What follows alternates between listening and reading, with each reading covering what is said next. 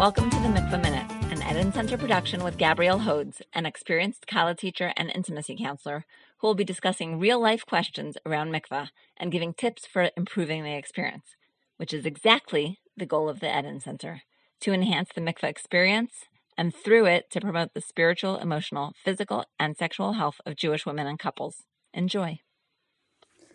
Hi everybody.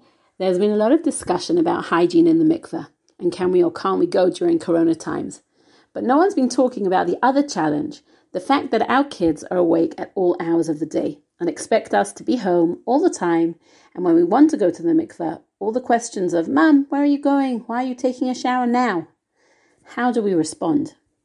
The truth is, I think that this question is relevant at all times, not just during COVID-19. I think that this question is not so much about Corona, but about how we approach our openness about sexuality, our bodies, mikveh, and intimacy with our kids. As a madrichat kalot, I find that the kalot who have been brought up in religious homes don't need to have kala lessons to learn hilchot kashrut in order to know how to run a kosher home. However, they do need to learn hilchot nidah. They've absorbed the do's and don'ts of running a kosher kitchen through osmosis throughout their lifetime.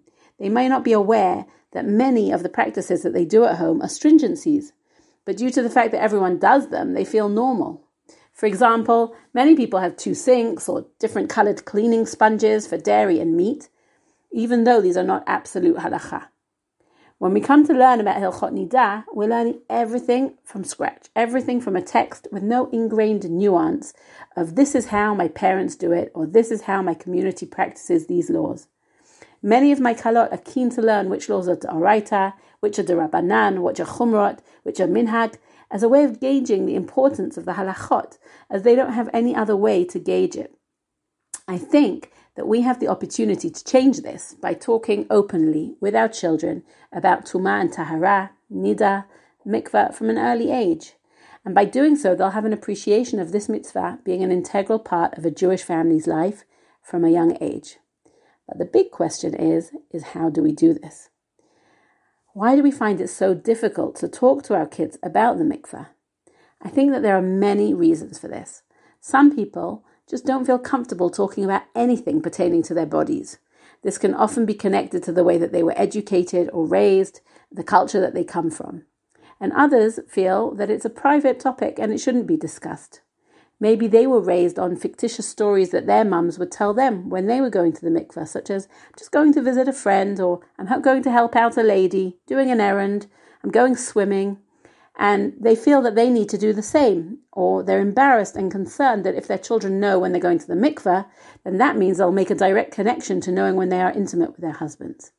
It's important to remember that when we talk about period, mikveh, niddah to our young children, they aren't making that connection between mikveh, niddah, and intimacy.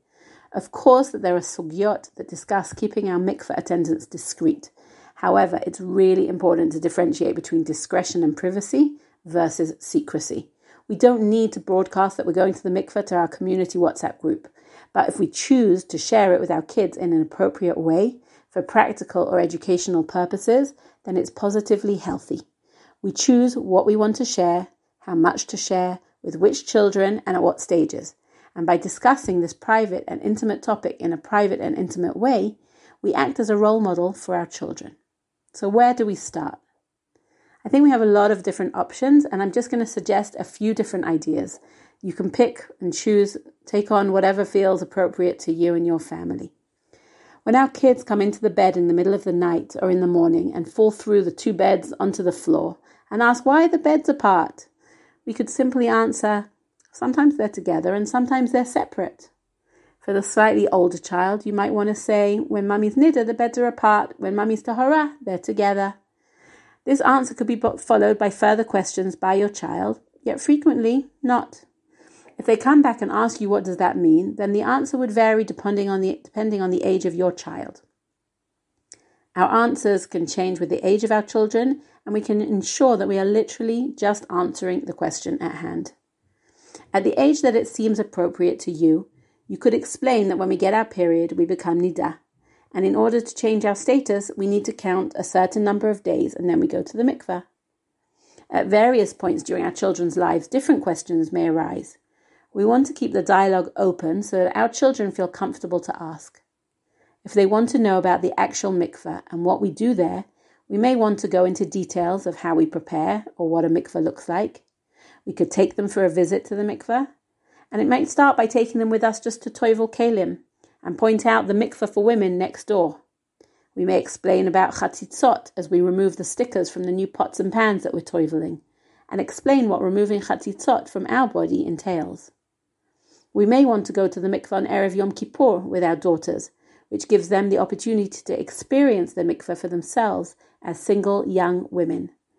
I know that for those of us who didn't start discussing these topics with our children when they were very young, find it difficult and slightly uncomfortable to open up the topic suddenly when they are teenagers.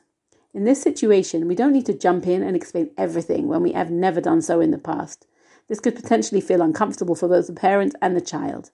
I think that when we can seize opportunities to discuss these topics, when the natural opportunity arises, then that's great. For example, our kids will often learn in Mishnayot or in Torah classes different things pertaining to mikveh, tumah, tahara. We can take this as an educational opportunity to elaborate about what we do or don't do nowadays. And that's where we can make them understand that it's all part of our Jewish household and Jewish way of life even today. If we start educating our young children about the fact that mommy goes to the mikveh and that taking a bath or a shower before is part of the preparation, then it becomes easier to continue that dialogue with them as they become older. As it has simply become a part of their everyday life, something that mommy does. It's not taboo, and the child isn't connecting it to intimacy between mommy and daddy, but rather intimacy with one's own body and a way of connecting to God. Focus should always be on the actual question, rather than on all the surrounding information. If asked, why do you go? You can explain that a married woman needs to go to the mikveh according to the halakha. If she wants to know when, or he wants to know when you go, you might say it's 7 days after finishing her period. The simpler and more open our communication about it is, the less taboo and awkward it will become. At this point, it's important to mention to your child that you're happy to answer his or her questions. However, it is a private topic that isn't for sharing with friends, but that mommy and daddy are happy to talk about it with them. You also may want to specify that it's a topic that you prefer to discuss one-on-one rather than around the family dinner table, that it's an intimate topic for an intimate discussion. And this way, we act as a role model teaching our children in a healthy way about mikveh at the same time as we're teaching them about boundaries, privacy, and how to share private things in an appropriate way. This may come as a surprise to you, but our kids generally figure things out themselves, inevitably either from friends, school, or the internet.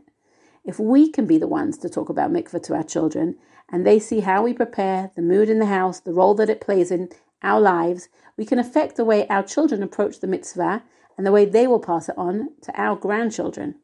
Rather than our mikveh attendance being shrouded by fictitious stories, codes, secrecy, and embarrassment, we can discuss it with pride and open communication. If we want to promote healthy body image and comfort with our own bodies, then healthy conversations about the halachot pertaining to our bodies is a good place to start. The comfort with which we can talk to our children about these things sends a very strong message that it's okay to talk to mommy and daddy. We become the address for talking about our bodies, changes, intimacy and sexuality. We send a message to our kids that they can be open with us about things that they are going through, rather than them seeking other avenues. We are able to share with them the central Jewish values and halachot pertaining to our bodies, intimacy and sexuality in the Jewish home. Shabbat Shalom. The Mikveh Minute is produced by the Eden Center. Check out our website, www.theedencenter.com, and send us feedback on this podcast to podcast@theedencenter.com.